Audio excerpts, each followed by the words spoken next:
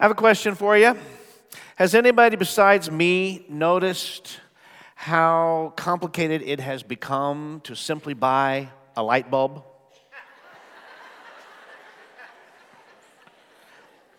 I mean, in the good old days, you just had to know if you needed like a 40 watt, 60, 75, 100 watt. That was it.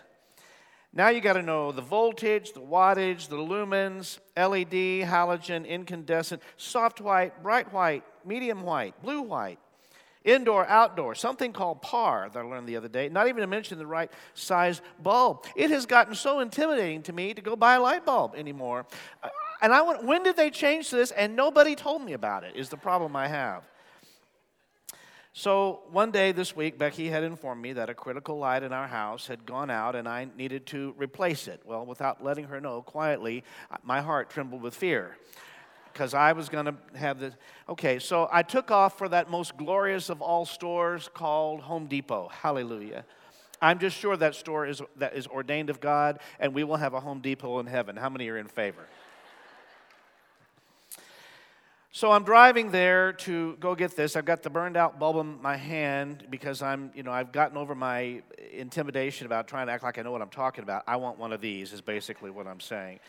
But I determined that I was not going to just stand there looking at the bays of thousands of choices, so completely intimidated and lost. I was a man on a mission. I had my burned out bulb in my hand so that I could properly replace it. I walked in the store. I was walking with purpose. I found the first person with a little orange apron on, and I said, "You've got to help me. I need one of these." And so this guy said, "Well, I'm not an expert in that area, but I can point you to where to go." I said, "Well, then who is the resident expert?" He said, "Well, it's Wes." I said, "Let's call Wes. Let's get Wes down here." So he paged Wes as we headed to the light bulb area, and the guy who took me there didn't act like he knew a whole lot more about it than I did. And then he soon faded away, and I looked down the aisle, and here came a portly guy walking with confidence, a big smile on his face, very jovial with a jumbo-sized orange apron on.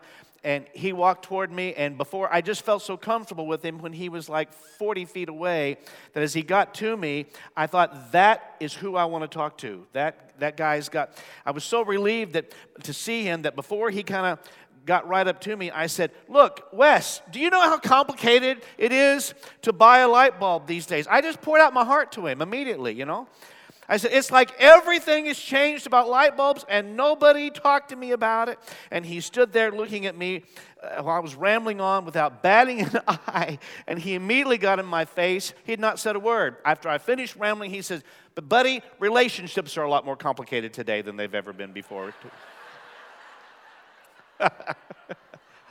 I thought, where did that come from? And I said, "Okay, you win. I got it." Because he was right about that.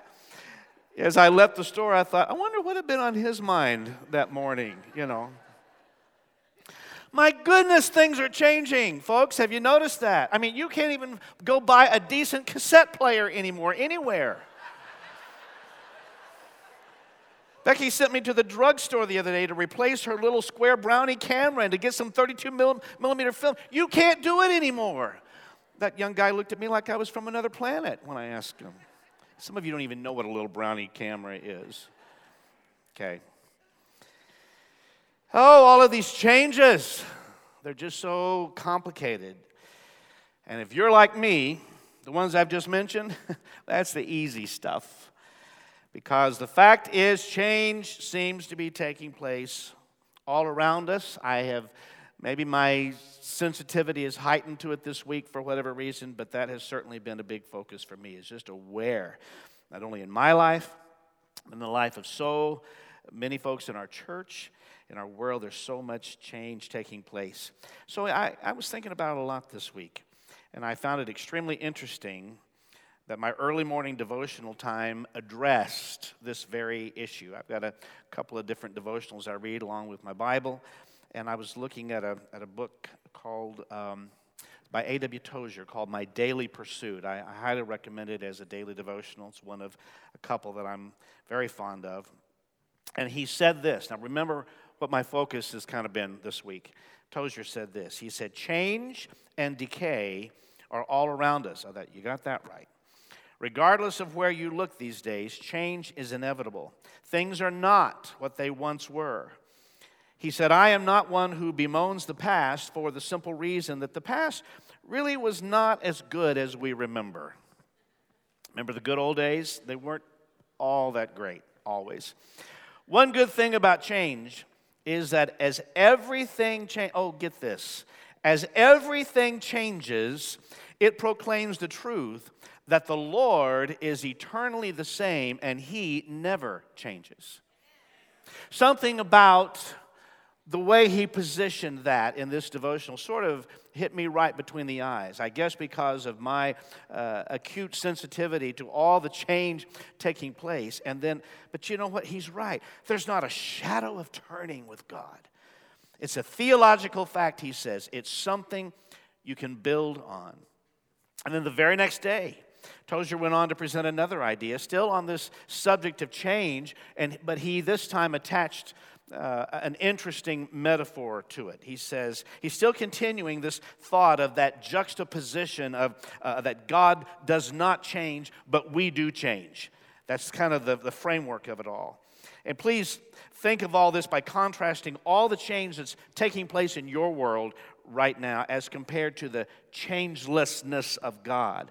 And Tozer said it like this. He said, an apple hanging on the tree changes from green to ripe, or we would say from worse to better. However, let that apple hang there long enough, and it will then change from better to worse. And then ultimately, it will rot and fall away. Change is important in everything that is created. The operative word there being created. That's the key word. It's important in everything that is created. But when we come into the area of God, Tozer says, we are coming into the area of the uncreated. For we know that God is from everlasting to everlasting. He is God. Amen to that? He always was, He is now, and forevermore He shall be. He's the same yesterday, today, and forever.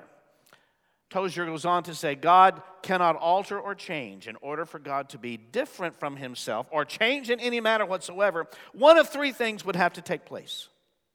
Either, speaking of God, He must go from better to worse, or from worse to better, or He must change from one kind of being to another.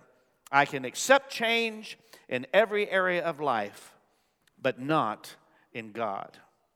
God, being eternal, can never be any less than He is now, and certainly He can never be any more than He is now. God is perfect. He has always been perfect. He will always be perfect, and that is why we can trust Him. Somebody say hallelujah. When I ponder these ideas about the unchanging God, and I really, you really begin to meditate on all of this. It's a simple idea maybe on the surface, but as with most things when it comes to the Lord and you meditate on, there's other depths that you can plummet to find more thought, and it takes you to other places when you take the time to do that. So as I was pondering these ideas on the unchanging God, so where does that lead me? Where does that take me? Honestly, it takes me to worship. Takes me to understanding that, because it shows me once again how God is set apart, and therefore how God is holy. Because when God is set apart, He's the changeless one. We change all the time. He's the changeless one. It sets Him apart, and it causes Him or makes Him to be holy. He's the creator. He never changes. We are the created. We change all the time. He is constant and faithful and true. We are anything but constant. We have the propensity to be unfaithful, and we are not always operating in the truth. He can be counted on. Man cannot be counted on. He can be trusted. Man cannot always be trusted. And I think it wouldn't take too long to talk with you, I could speak to you one-on-one, to say, so often, all of this change that we experience, it brings disappointment. In fact, I know that some of you this very day are coping with some kind of change or some kind of loss that you have encountered, and you're trying to work your way through it. And I don't know, I honestly don't know why this is. I was talking to somebody in my office this morning. But somehow the holiday season, have you noticed? It always seems that the challenge to deal with change gets ramped up even more in the holiday season. We have plenty of folks in our fellowship who have recently lost a loved one or lost this year in the last few months. And the change in their life is so significant. And the holidays for them can be extremely difficult because you know what goes along with loss? It's this thing we call grief. Grief accompanies loss. Now, grief is an interesting word. In fact, the origin of the word actually comes from two Latin words that connect two of our English words. The grief, the two words that it really comes from are what we would call injustice and calamity. It marries those two words together when you look at it in the Greek, injustice and calamity. Because when grief comes, there's no other way to say it, we feel like we've been ripped off. When grief comes, we feel like we've lost something. Whatever it is that we've lost it too quickly. We weren't ready for it to be gone. We weren't ready for it to be taken away from us. Thoughts like, this should not have happened, or why did this happen, or what else could I have done to have prevented this from happening? Whenever there is loss or any kind of loss, it is accompanied by grief. And the sadness is deep and penetrating. One of the greatest books that you will ever read. In fact, if I'm speaking to you this morning, you're someone that is in a place of grief, I recommend you write this down. One of the greatest books you will ever read on grief is by the well-known author that we talk about so often, C.S. Lewis. Many of you are students of C.S. Lewis. And that particular book is called A Grief Observed. A Grief Observed. It was really Lewis's private journal that he never intended to have published or for it to be known to others. It was his journal of what he went through when his wife, Joy Davidman, contracted cancer. I think it was in the early 60s. It's his personal thoughts to the Lord through that journey. In fact, the book is very intimate, and many almost get uncomfortable with its reading because of how sensitive and private the book is. In that book, Lewis says this. He says, we were promised sufferings. They were part of the program, and here he's talking about when you come to Christ. We were promised sufferings. They were part of the program. We were even told, blessed are they that mourn.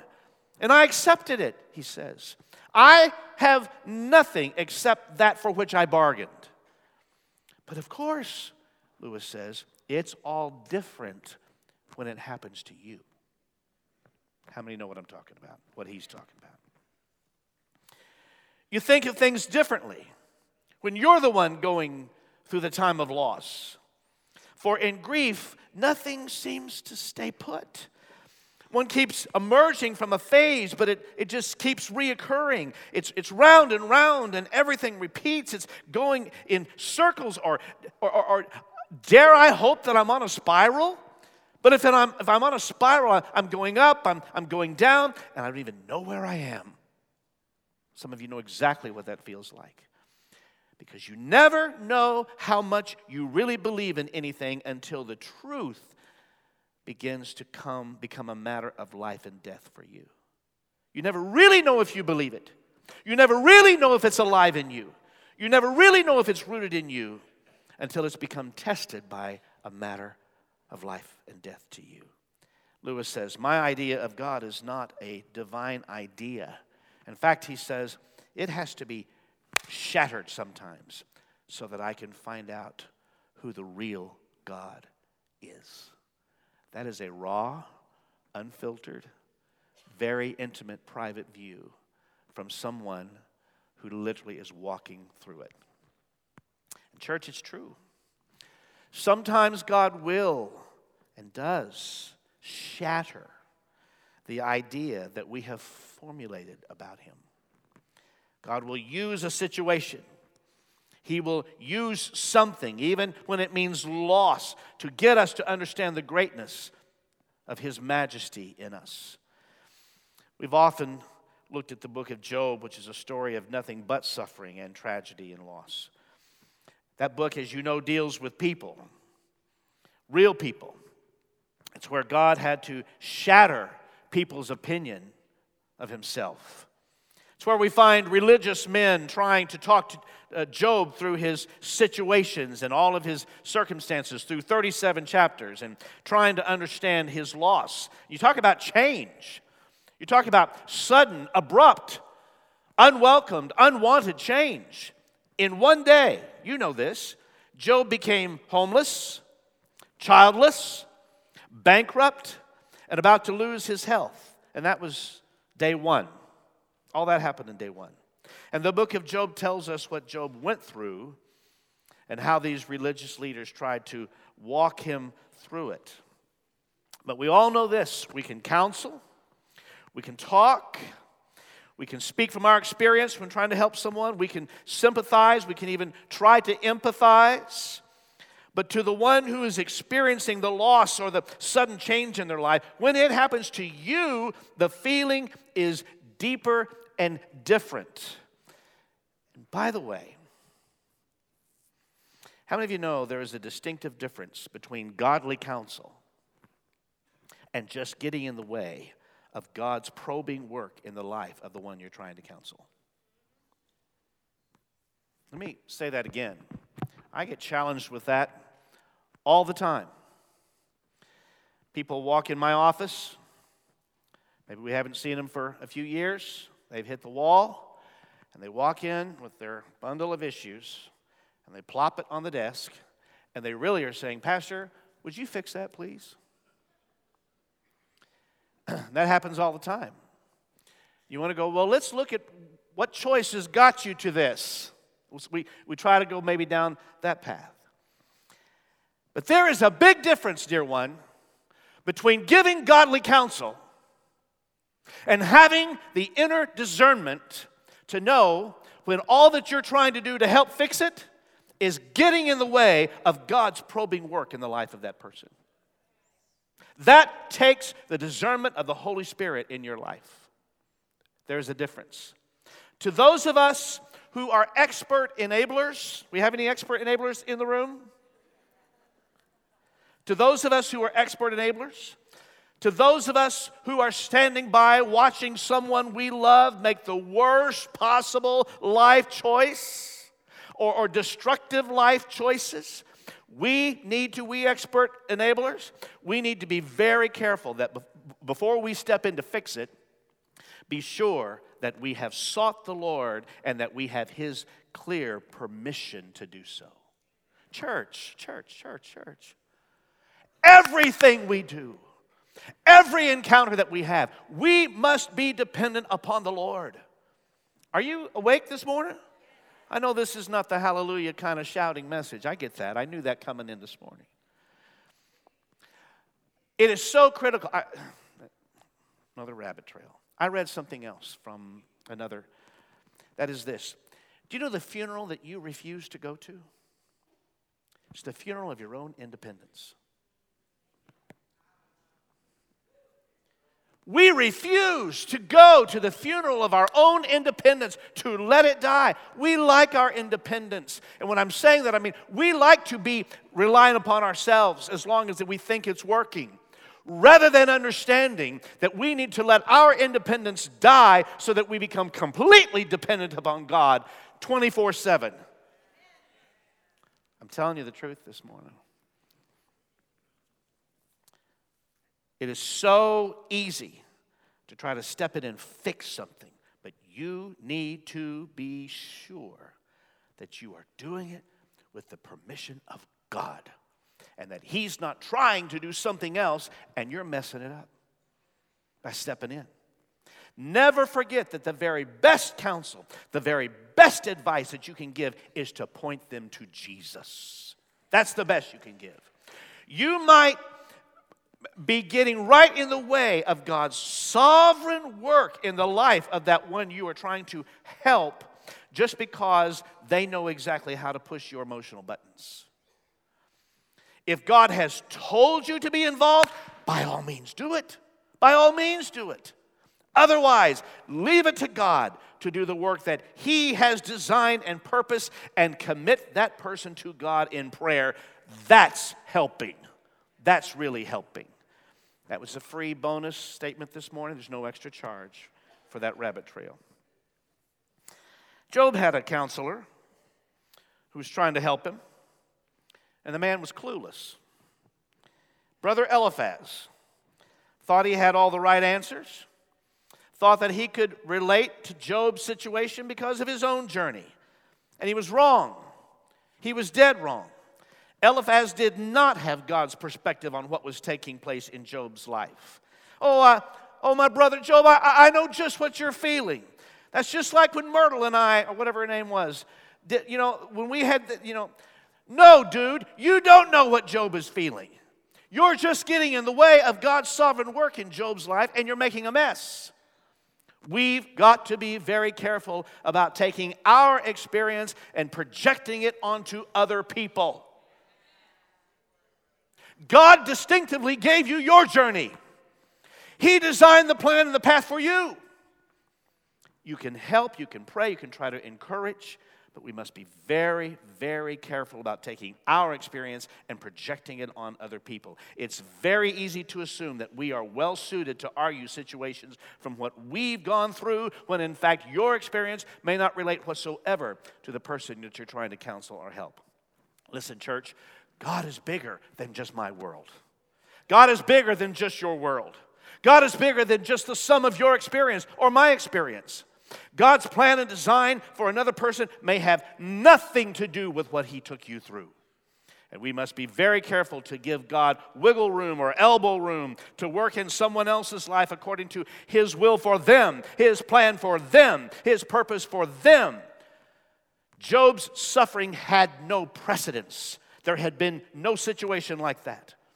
And God is bigger than just our own experience. And I say that to all of us who are wonderful enablers.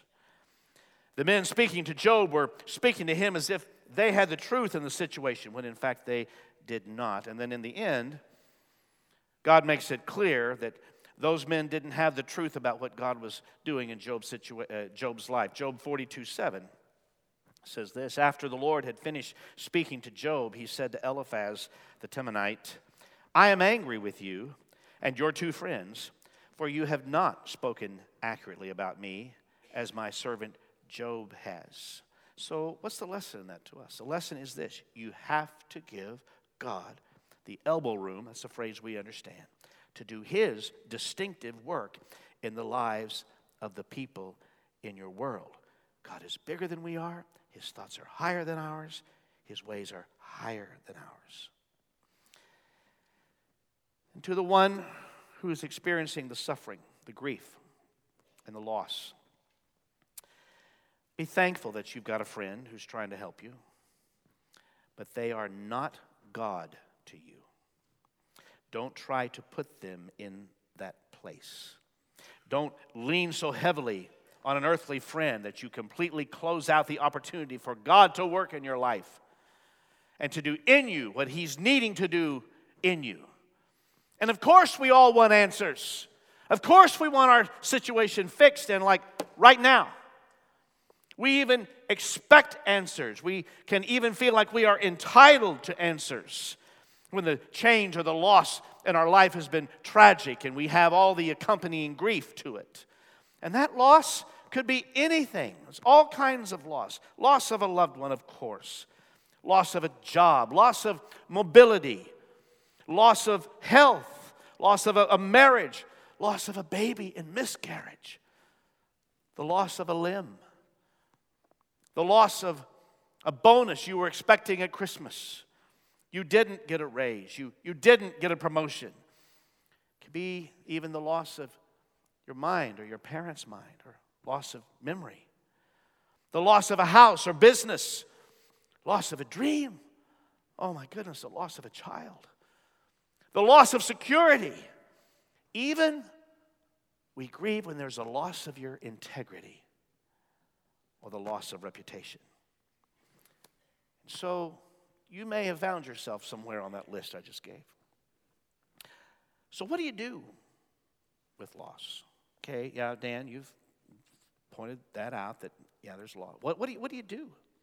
What do you do when all of a sudden something you expected to be there, someone you expected to be there is gone, and it's somehow, again, intensified by the holiday season? Well, I want to show you this morning, as I'm going to go to my text here, in Matthew 14, how Jesus dealt with loss. Our perfect example, how he dealt with loss. Because if there is anything close to ISIS that we find in the Bible, it's what Jesus experienced, because his cousin was beheaded. And they paraded his cousin's head around like the demonic men of ISIS do today. They literally walked around with a man's head on a platter while a party cheered. While a party thought this was a celebration. They took the head of a godly man who never deserved this action. We think that what we've seen on TV and YouTube and on the internet with the barbaric behavior of ISIS is something new. Well, no, it's not new. Herod was doing this way before ISIS ever even thought about it. His name is John the Baptist. He's the forerunner. He's the man that was prophesied would come and announce, "Prepare ye the way of the Lord," and announce the way of Jesus. He was the one who looked up and said, "Behold, the Lamb of God, who takes away the sin of the world." And he was the very one who baptized Jesus. And here's what happens to John the Baptist. We're going to read the story with a focus on how Jesus dealt with the situation and how Jesus dealt with his own sense of grief and loss. Matthew chapter 14, I start with verse 3. For Herod had arrested and imprisoned John as a favor to his wife Herodias. She's the former wife of Herod's brother Philip. You got the picture here? Okay? He's living with his brother's wife. But see, John, the godly man, the man of God, had been telling Herod, it's against God's law for you to marry her. We see the man of God making it clear to Herod what is sin. But how many know this? When you tell people something that they are doing that is wrong in the sight of God, they're not always excited about it. Can I just give a witness here? When you tell people that is sin and it needs to stop before a holy God, they do not want to hear that. And they will do anything to wiggle their way out of it. So guess what? Since John had said to Herod, what you're doing is sin, verse 5, Herod wanted to kill John, but he was afraid of a riot because all the people believed that John was a prophet. Oh, but there was a birthday party for Herod, and Herodias' daughter performed a lovely little dance, a couple of words inserted there for emphasis, performed a dance that greatly pleased him. And so he promised with a vow to give her anything she wanted. Well, at her mother's urging, the girl said, I want the head of John the Baptist on a tray. Then the king regretted what he had said because of the vow that he had made, because he did it right in front of his guests. He's got witnesses. So what did he do? He issued the necessary orders. So John was beheaded in the prison. His head was brought on a tray and given to the girl, who took it to her mother. You know, my immediate thought is, what kind of insanity is this? How senseless. However old this little girl was, and we don't know, it doesn't say here, she's walking around with a man's head on a platter at a party, taking it to her mother, and everyone thinks this is okay? Verse 12. Later, John's disciples came for his body and buried it. And then they went and told Jesus what had happened. And the Bible says in verse 13, as soon as Jesus heard the news, he left in a boat to a remote area to be alone. To be alone. Can I just tell you, I understand that instinct. I understand that kind of reaction to that kind of news. When any of us hear the news that unexpected, undesired change has come to our life, don't we all have a tendency to withdraw? It's a natural instinct. I was with a family on Friday who had to make the heart-wrenching decision to take a young 48-year-old mother off of life support. And she passed away. That family is sitting in this audience this morning. The two children, 16 and 12 of the young mother, had been picked up from school, brought to the hospital. And I was standing there along with Pastor Brenda and her husband when the father and the two teenage children stepped off the elevator to be greeted by another family member. And one family member reached to the 16-year-old girl to embrace her. But I watched as the young lady rejected the embrace, though it was from someone that she knows and loves and trusts. Momentarily, I felt a slight bit awkward for the one who was reaching out to comfort, who, by the way, dealt with the circumstance extremely well and with incredible maturity. Though I was a little awkward to view that at that moment, I had to honestly admit within my own heart that I fully understood the girl's reaction. When you are reeling from shock, when you are discovering that your life has suddenly changed forever, there is every propensity to cocoon. Yes, it's a verb, I checked it out. To insulate. There's every propensity to cocoon and to close yourself in, close yourself off to everything else. Verse 13 of our text says, as soon as Jesus heard the news about his cousin, he left in a boat to a remote area to be alone. But the crowds heard where he was headed, and they followed on foot from many towns. John, his cousin, is instantly killed because of a crazed adulterer and a robot of a dancing daughter who's simply following the orders of her mother. She dances before Herod. Herod is intoxicated with desire. He tells the girl she can have whatever she wants. And the little girl says, because my mommy told me I want the head of John the Baptist on a platter. And then right there you see a beheading taking place in the first century. They killed John the Baptist. He's beheaded, just like an ISIS situation that we see today. And this is the cousin of Jesus. And when Jesus hears about it, he withdraws.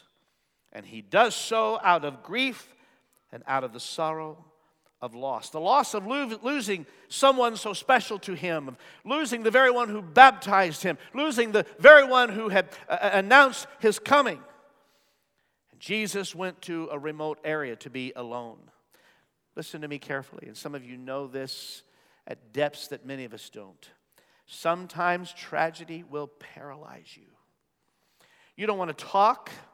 You don't want to see anybody. You don't want to hug. You don't want a cell phone call. You don't want to answer a text. Tragedy can paralyze you. Grief causes withdrawal. Grief wants to be alone. Grief wants solitude and not company, typically.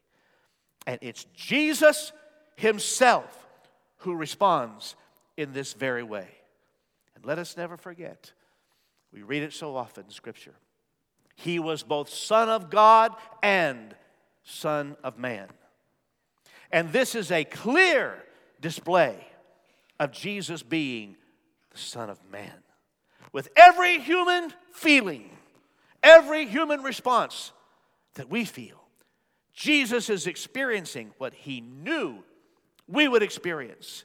You who in this very room this morning have recently suffered the loss of a loved one, just remember, Jesus suffered the loss of a loved one as well, and he lost that loved one to the hands of terrorism. But the problem that Jesus has is this. He's not only facing grief, but he's also facing the multitudes. When they realize where he is, they are following him. Here's what I want us to see this morning. Jesus wants solitude, but the multitudes want healing. Jesus wants to process the loss alone, but the crowds want Jesus. And I think this is so crucial for us to see, especially at this holiday season. Verse 13, again. As soon as Jesus heard the news about his cousin, he left in a boat to a remote area to be alone. And here's the problem. But the crowds heard where he was headed and followed on foot from many towns. And then we have verse 14. Jesus saw the huge crowd as he stepped back from the boat.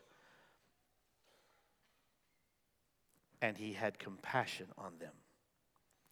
And he healed their sick. Church, this is so very, very instructional to us. It is so incredibly insightful if you will listen. Jesus doesn't say, hey, I need alone time. Had a tough situation. Let's do this another day. What we see here is so incredible because what we see here is this. Listen to me. Compassion trumps grief. Say that with me. Come. One more time. His love for people, his passion for helping people completely trumps the deepness of his sorrow and the tragedy. This is such amazing instruction to us because this is one of the great ways to overcome the loss of a loved one in this Christmas season. Our tendency toward loneliness is this. Don't talk to me. I want to be alone. Give me my private time. I don't want to see or talk to anyone. How many of you have ever felt that way in your life? Come on. The rest of you aren't telling the truth. But with Jesus, all of a sudden, compassion trumps grief.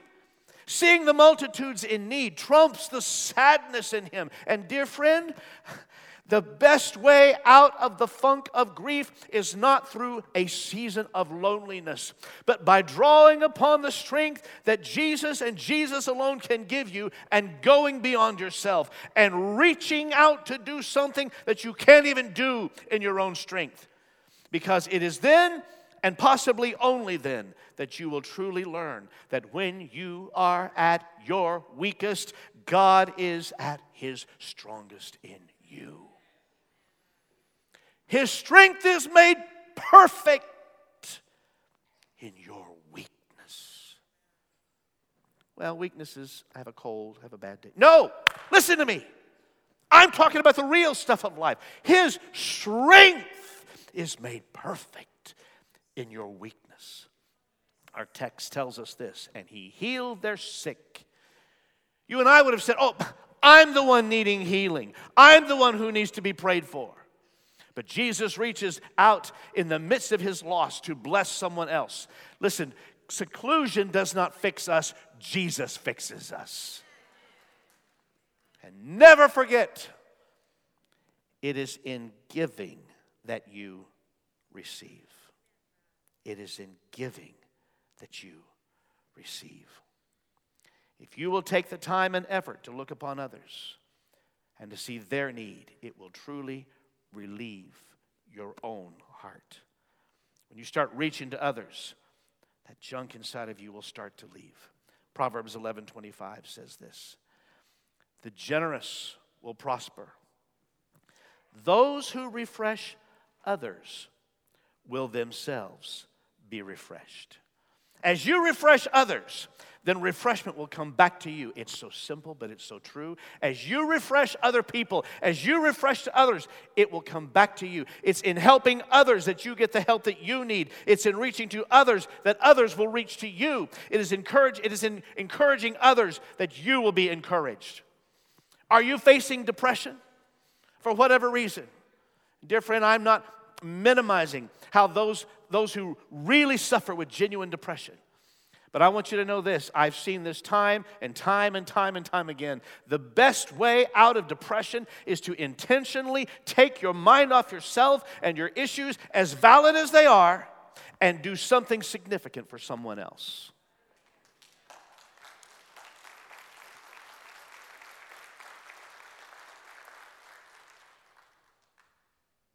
And I know that goes against the flesh. I know that. You think I haven't lived it? I know it goes against the flesh, and you'd rather me say something else. But here's the reality, and I want you to walk away with this. Compassion trumps grief. Say it again. When I mention the name John Newton, some of you may recognize it. He was a pastor who wrote a very famous song. I'm going to assume you've heard of the song Amazing Grace. Was that a safe assumption here this morning? Well, Pastor John Newton wrote it. And his church had a worship leader, just like we have Pastor Brent. The worship leader's name was William Cowper, C-O-W-P-E-R, Cowper. William Cowper tragically lost his mother, and it so affected his life that this godly man, this young worship leader, was for 18 months put into an insane asylum in the 19th century. So his pastor, John Newton, also a songwriter, rescued him and pulled him out because he recognized the gift that was upon the young minister of music, William Cowper. And the pastor, Pastor Newton, said to the young musician, he says, "You are going to write music in the midst of your grief to bless other people. You will write songs that will bless the church for centuries to come. That in your grief and loss, you're still going to win. You will win even though you have lost your mother." Cowper was 18 months in an insane asylum where they couldn't do anything with him. But you know what broke him free? When John Newton, the pastor and author of Amazing Grace, he looked at Cowper and he says, "Write songs for the people." And the very first song that God gave William Cowper goes like this. There is a fountain filled with blood, drawn from Emmanuel's veins, and sinners plunged beneath that flood lose all their guilty stains. That was a long time ago. It's still in hymnals today. It's still sung in the church today. And you know who wrote that? A man who had a sudden, unexpected, and tragic change in his life. A man who was not coping well with his grief. And his pastor looked at him and said, "Write your way, W-R-I-T-E, write your way to your healing. Give of yourself, give your way to your healing. Reach to others on the way to your healing. Don't make this about you. Make it about touching the lives of other people." And suddenly from the man whom everyone else had given up on came a wellspring of songs and hymns and spiritual songs. And then some 300 hymns later, the more he gave, the more the healing came. He would write more songs. The more he gave, the more the healing came. Hear me. Compassion trumps grief. Giving trumps grief. Christmas giving trumps depression. And in the midst of this Christmas season, you might be saying, "But Pastor Dan, I don't have a husband. I don't have a father. I don't have a mother. I don't have a child. I don't have a job." Well, let me just give it to you straight and gently. I want to say this particularly gently today because I know who's here. This Christmas season is not just about you and your expectations of what you think you should have. And I'm going to believe that just like Jesus, compassion for the multitudes is going to trump any grieving that you are experiencing.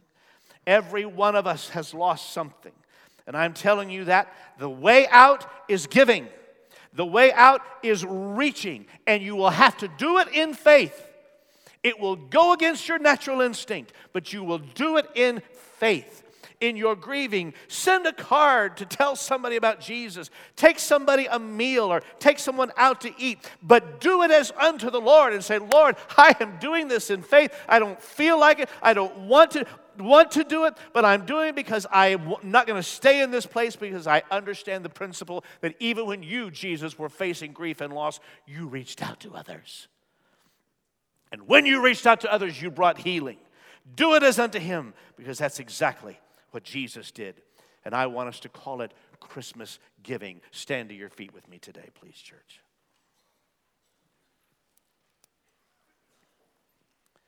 Not been a lot of shouting going on this morning. I knew that. When we come to a season like this, for many of us, there's something we want to go into hiding, particularly those who've suffered loss of any kind. But my encouragement to you today, 2 weeks before Christmas Day, that we're going to make a declaration that we're not going to go into seclusion and hiding. There's nothing there for you. We're going to believe today. We're going to believe that compassion for the multitudes will trump grief, and that compassion will trump loss. Would you just join me in lifting your hands before the Lord as I pray a prayer of blessing over you today? Everyone lift your hands. Everyone in the house, balcony, everyone. Lord Jesus, we've looked at your word today. We found in that situation that once again you have been the example for us. You have been our teacher. You've taught us how we are to live, how we are to respond, because you have faced everything that we could face, and yet you did it in such an exemplary way. So it causes us once again to worship you, causes us once again to be mindful that though everything changes around us, everything, you change not. You're always the same. So that's why we can declare your faithfulness to us today. So Lord, I'm praying for those in the house today who've suffered loss, whatever that loss has been. You've already enumerated all that, whatever it is. Lord, I pray that as they are processing that, and in that place, that the Holy Spirit will bring comfort. Lord, only you can do that. You're the one who gives peace that passes understanding. You're the one who brings true comfort. Holy Spirit, would you comfort? Would you allow the presence of a sovereign, almighty, all-comforting God to surround them? And not only that, but to be their strength. As their day, so shall their strength be. As you've given them another day, pour your strength in them to get up and to reach out to others. That's exactly what you did. Let your blessing rest upon us for this day, Lord Jesus, as we give it to you, as we come back again to pray and to seek your face, the hour of prayer tonight. Lord, we thank you for this day. We thank you for what you're doing in us. And so we bless you in the mighty name of Jesus. And everyone said,